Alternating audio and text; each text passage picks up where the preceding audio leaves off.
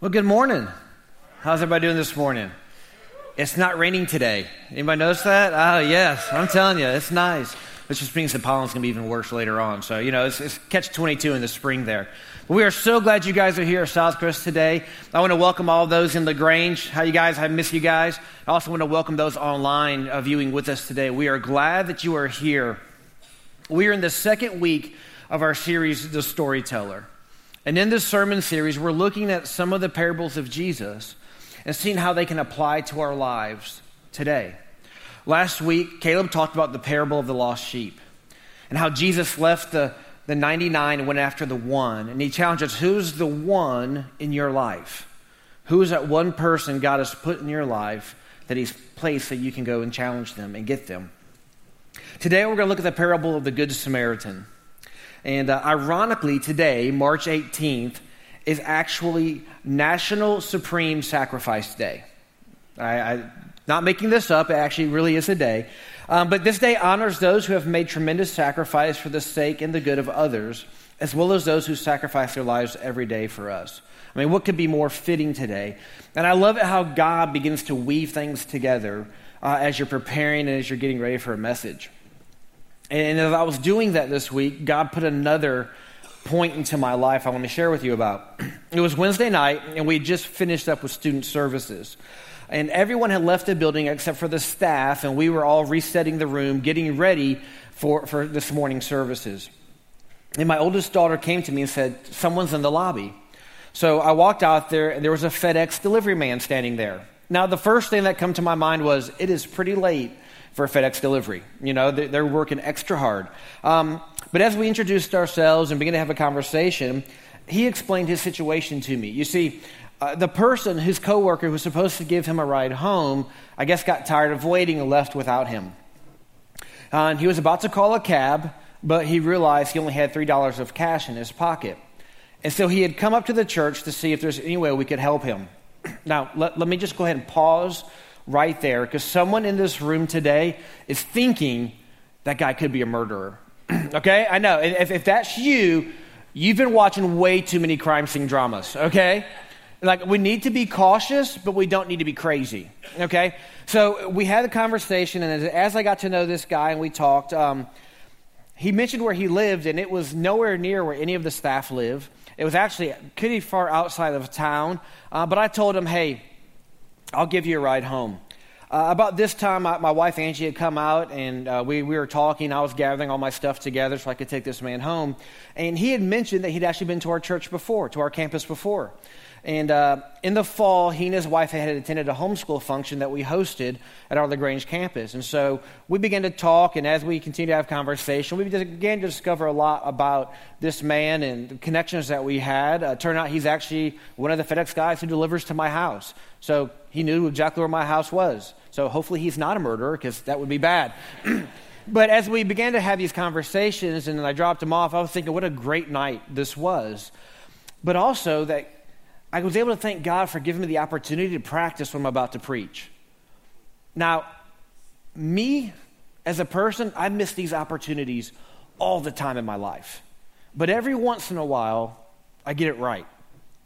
I don't know if any of you are like me when it comes to that, but you realize how often God presents opportunities for us to love people and to engage people all around us. And if you're like me, many times we miss a few of those as well. You see, a man approached the gates of heaven and wanted to get in, and St. Peter asked him, tell me one good thing you've done in your life. When the man said, well, I saw a group of punks harassing an elderly lady, and so I walked up and kicked the leader in the shins. And Peter asked, well, when did that happen? And the man replied, about 40 seconds ago. You see, many of us struggle with helping other people, and we have a lot of different reasons for that.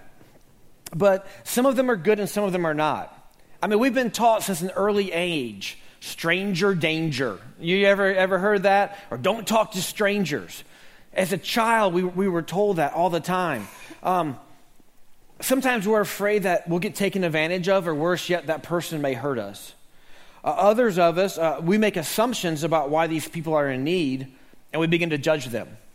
Or we want to give them something or help them, but we're afraid they may take that and squander it. Some of us are just too busy And if we're being honest, a lot of us are just afraid. But God knew that we would struggle in this area, especially this area of loving others. And so he decided he would tackle this issue head on. And so we'll look again at this story of the Good Samaritan. It's one of the two most well-known stories in the Bible. But as we look at today, hopefully something new will fall on you and help you to maybe see something you haven't seen before. We're picking up in verse 25. And behold, a lawyer stood up to put him to test, saying, Teacher, what shall I do to inherit eternal life? He said to him, What is written in the law? How do you read it?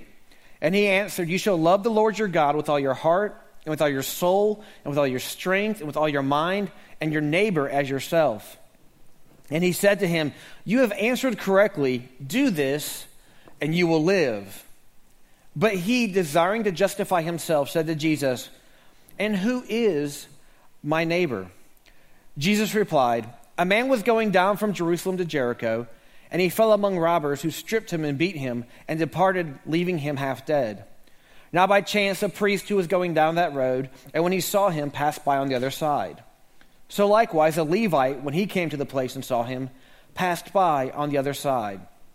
But a Samaritan, as he journeyed, came to where he was, and when he saw him, he had compassion. He went to him and bound up his wounds, pouring on oil and wine. Then he set him on his own animal and brought him to an inn and took care of him. And the next day he took out 2 denarii and gave them to the innkeeper, saying, Take care of him, and whatever more you spend, I will repay you when I come back. Which of these 3 do you think proved to be the neighbor to the man who fell among the robbers? He said, The one who showed him mercy. And Jesus said to him, You go and do likewise. So I want to take this passage and divide it into 2 main sections. The first will be the question, and the second, the answer. The first 4 verses deal with this question. Now, we see a lawyer approaching Jesus to ask him this question, to put him to the test. He was an expert in the law of God, and so he was a very religious man. Yet he was not genuinely looking for information, but for some way to trap Jesus and to put him in a situation where he could prove that what he was teaching was wrong. And so he asked him this question, and Jesus, as so often that he does, answers a question with the question. And he says, What is written in the law, and how do you read it? In other words, asking this lawyer, how do you interpret what the law has to say about this? Now, the lawyer responded well by using the summations of Old Testament law. He said, You shall love the Lord your God with all your heart, and with all your soul, and with all your strength, with all your mind, and your neighbor as yourself. Now, the first part about loving God is from Deuteronomy 6:5. It's referred to as the Shema. And all children in Israel would have known the Shema by the age of 5. This was a big deal. If you know anything else about Deuteronomy 6, this is a passage where it says, Teach the law to your children as you go. Wherever you are, you should be teaching the law. So they would have known this very well. The second part of the answer about loving your neighbor is from Leviticus 9:18. And the combination of these 2 answers are known as the greatest commandment. You know, the lawyer's answer may look very familiar to you. In the book of Matthew, we see someone trying to put Jesus to the test, and they ask Jesus, What is the greatest commandment? And Jesus responded with the exact same answer, love God and love people. You see, but Jesus decided to have some fun with this lawyer. He didn't just tell him the answer, but he also challenged him to do it. He said, You have answered correctly. Do this, and you will live. Now, I can guarantee you this ruffled that poor lawyer's feelings. I mean, he had to ask a second question now to justify himself. He was put off balance. And so he has to say, Well, who is my neighbor? You see, I'm certain that this lawyer was a good man to people like him. I guarantee you he was great when it came to people who were scholars or religious leaders. However, this group in this time looked down on everybody else. And so in his mind, he's thinking, surely these other people who are beneath us are not our neighbors. They're different. They're not like me. So if I were to sum up the questions of the lawyer, that what must I do to have eternal life and who is my neighbor question, I think the overarching question is something along these lines. Jesus, knowing everything that I know, what is the bare minimum I can do and still have eternal life and feel good about myself? I think that's the question he's asking here. But Jesus shows extreme patience with this man. But I also think Jesus shows extreme patience with me, because I find myself asking those questions a lot. They don't sound like that question. They sound more like this: God, do I really have to blank? Surely Jesus didn't mean for me to help this person. Or one of my favorites: that was a really good sermon. I need to make sure so-and-so hears that sermon because it would really apply to their lives. You see, so often I want to push that off as well. But God is patient with me. But now I want to switch gears from this question and move more into the answer. And let's dig into that a little bit more. But once again, Jesus doesn't answer this "who is my neighbor" question directly. He decides to tell a story. And so he starts with a story about a man going on a journey. He says the man was going down from Jerusalem to Jericho, and he fell among robbers who stripped him and beat him and departed, leaving him half dead. But I want you to understand that even the road on this journey plays a very important part in understanding Jesus' full answer. You see, Jerusalem is located along the ridge of a coastal mountains running north and south in Palestine. Jericho, on the other hand, is located in the plain of the Jordan River in a geological rift zone that is hundreds of feet below sea level. This 17-mile road that connects these two cities descends more than 3,300 feet through desert and rocky country and can easily hide bandits. In the time of Jesus, the road from Jerusalem to Jericho was notorious for its danger and difficulty. It was known as the Way of Blood because of the blood which often shed there by robbers. Martin Luther King Jr., in his "I've Been to the Mountaintop" speech, on the day before his death, described this very road in his sermon. "As soon as we got on that road, I said to my wife, I can see why Jesus used this as a setting for his parable. It's a winding, meandering road.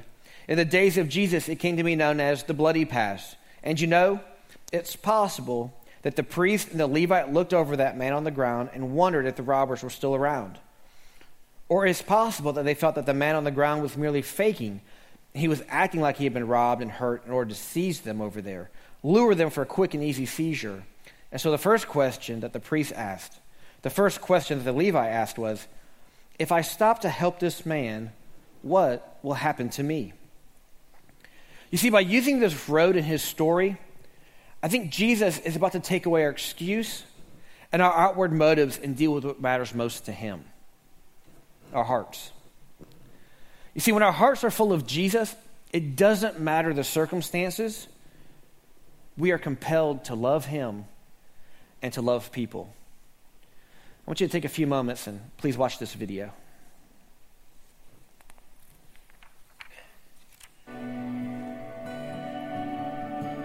Luke 10, 31 to 34. Now by chance, a priest was going down that road, and when he saw him, he passed by on the other side. So likewise a Levite, when he came to the place and saw him, passed by on the other side. But a Samaritan, as he journeyed, came to where he was. And when he saw him, he had compassion. He went to him and bound up his wounds, pouring on oil and wine. Then he set him on his own animal and brought him to an inn and took care of him. When we read Scripture, I think there's a great danger that we have the tendency to make one of two mistakes. One of them is that we take figurative passages of Scripture and we make them literal. We call that legalism. But then we take literal passages of Scripture, make them figurative, and we call that disobedience. Why do we interpret literal passages figuratively? Because it lets us off the hook. Because then it's just a story, a nice story, an inspiring story. Peter Marshall once said, "Most of us know perfectly well what we ought to do. Our trouble is that we don't want to do it." But I want to push us a bit farther this weekend. It says in this story that he went to him. What I suggest is that the Good Samaritan went out of his way. Went out of his way. What's interesting in this story is that everybody went out of their way.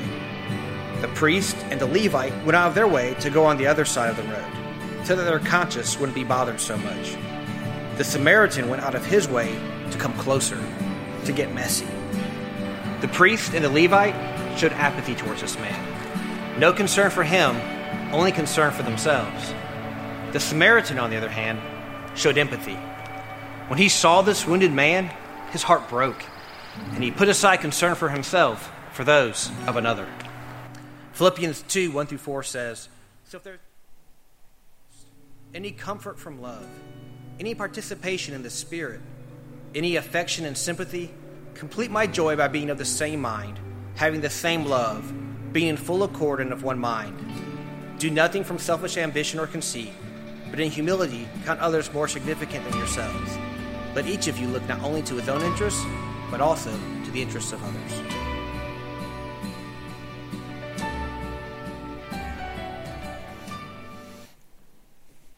So at first we see two religious people come by. We see this priest and a Levite. Now, it helps if we understand the culture here, to understand maybe what they were thinking. You see, anyone who touched a dead person would become unclean. They'd become ceremonially unclean and couldn't worship at that time. You see, the priest could have used this excuse that they didn't want to touch the man because he might have been dead. That would have kept him from serving God in the temple. But when we read the passage, it says they were coming down the road. They were leaving Jerusalem. They were leaving worship. They were leaving work. And so that excuse doesn't hold up. They'd already accomplished their duties and they were heading home. In fact, this story shows their hypocrisy.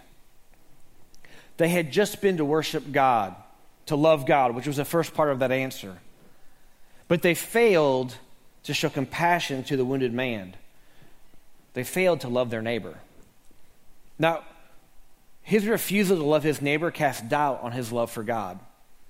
Now, as a priest, this man knew the law.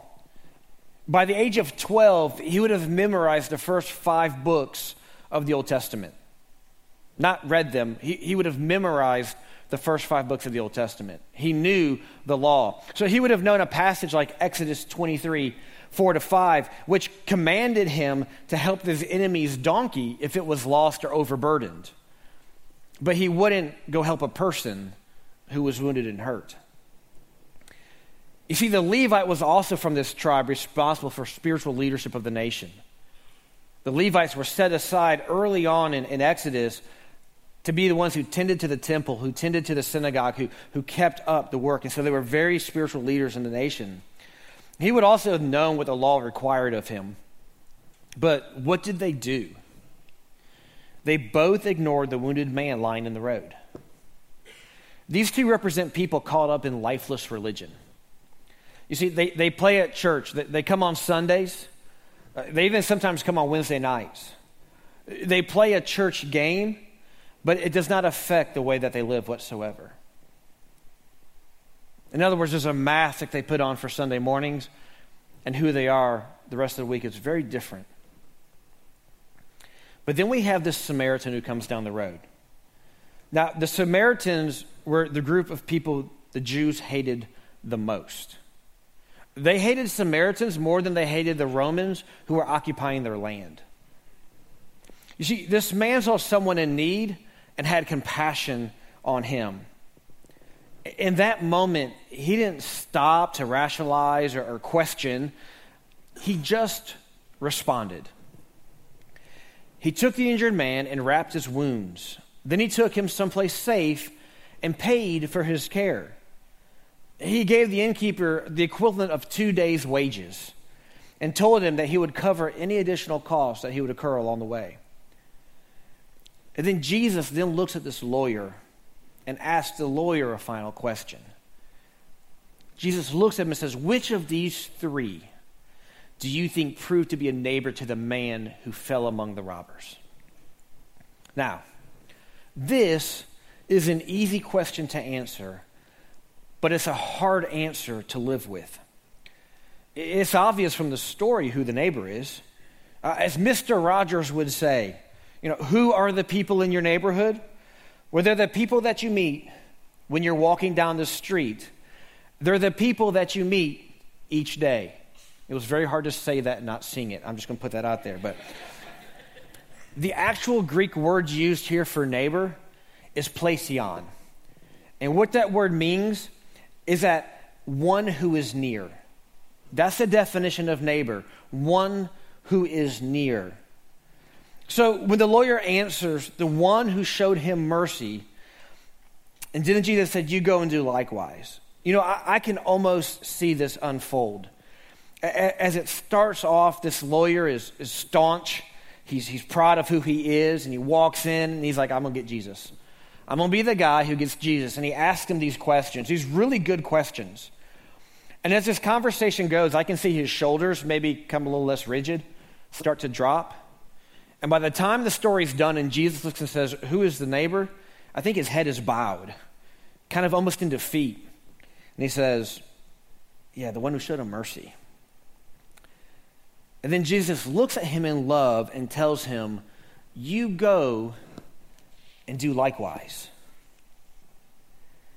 So how do we take this parable of the Good Samaritan and apply it to our lives today?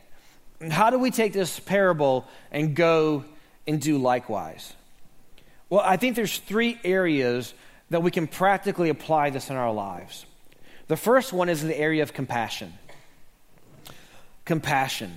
While the priest and the Levite passed by, the Samaritan moved toward the injured man. This is so significant because you must move toward people in order to love, in order to build relationships. Believe it or not, it just doesn't happen. And it's not always convenient. The Samaritan is moving towards someone who would despise him if he was conscious. He's moving to someone who probably would not do the same for him if their roles were reversed. When you feel like you have no deep relationships with others, perhaps it's because you are waiting for something to happen. You are waiting for someone else to move towards you. And perhaps you need to take the initiative and move towards others. It's a scary thing to do because you might be rejected. You might get hurt. But you can't build relationships unless you do. You know, one Christmas Eve during World War II, at the Battle of the Bulge, a young boy and his mother were alone in their forested cabin, safe from the icy cold, and they thought from the enemy soldiers who were spread out and hiding in the countryside.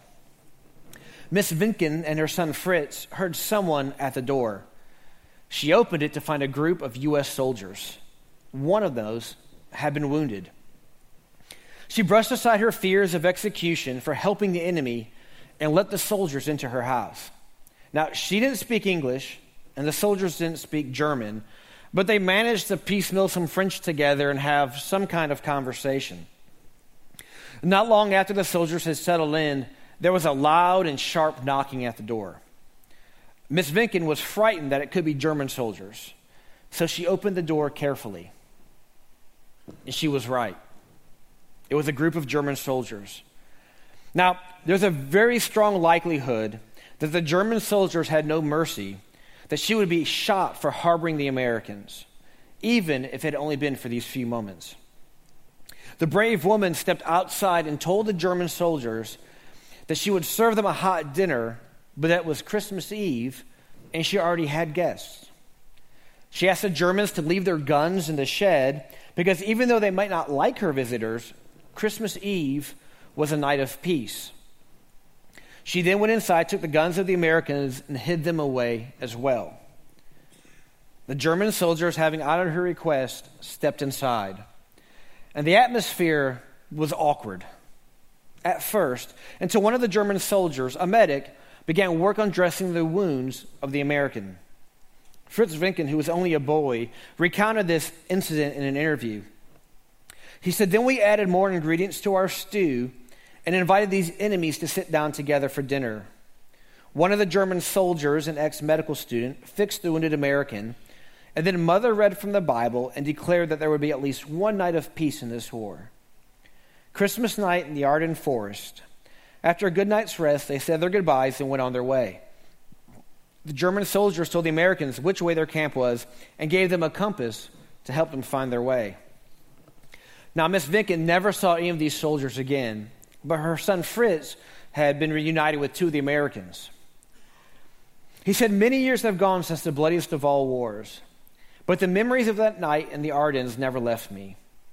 The inner strength of a single woman who by her wits and intuition prevented potential bloodshed taught me the practical meaning of the words, goodwill toward mankind.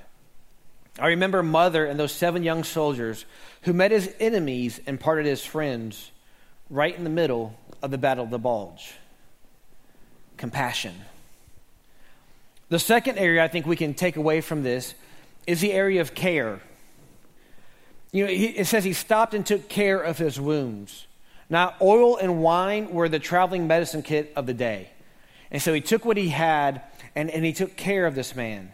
And then he put him on his own donkey and the Samaritan walked.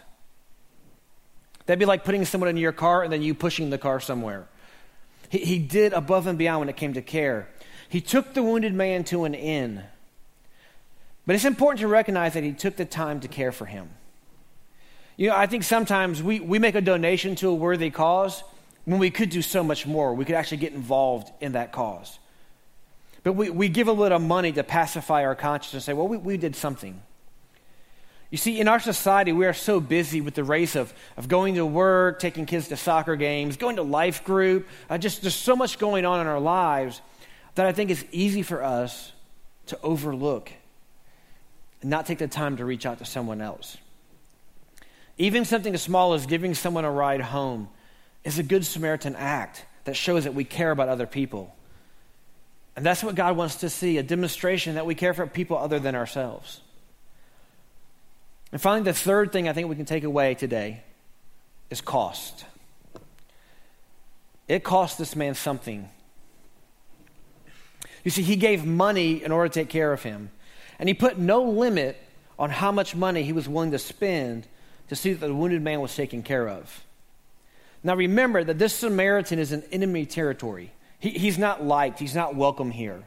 He's doing business. He's getting in. He's getting out. But he stops to take care of this man. And then he goes, takes him to a local inn, which had been run by Jews, people who hated him. And he basically looks and says, hey, here's my Visa card. Spend what you need, and I'll come back later. Do whatever you can to take care of him. Talk about vulnerability. But it's important to understand that vulnerability is so significant because it's essential for loving other people. When you move towards someone else, when you open yourself up to help people, when you open yourself up to love people, there's a great potential you can get hurt. But that's a cost that we have to be willing to pay to do what Jesus has called us to do. Mother Teresa once said this: the biggest disease today is not leprosy or cancer. It's the feeling of being uncared for or unwanted, of being deserted and alone. The greatest evil is a lack of love and charity and an indifference towards one's neighbors who may be the victim of poverty or disease or exploited and at the end of his life left at a roadside.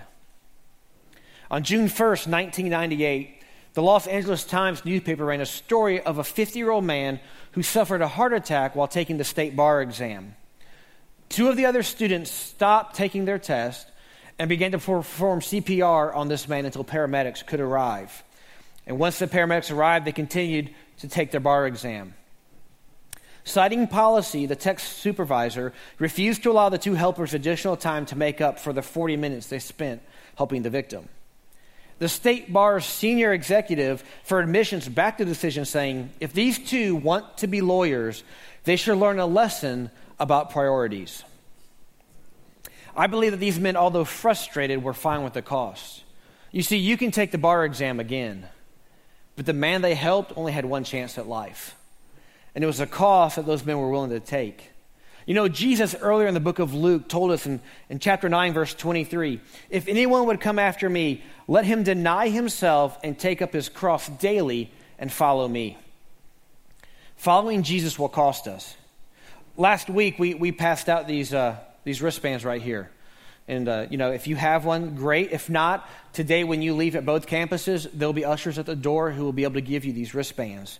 But these wristbands, I'm going to tell you, they're going to cost you something.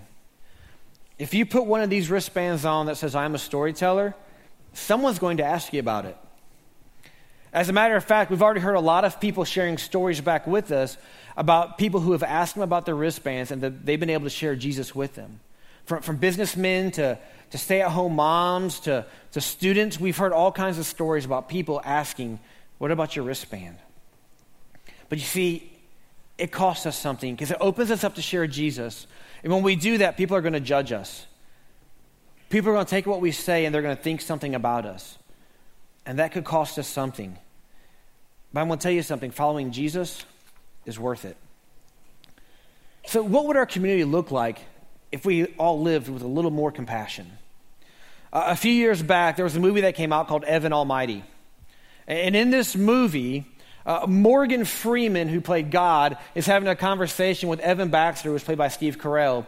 And Evan Baxter was a new politician who wanted to make a difference, but he was kind of getting lost in D.C.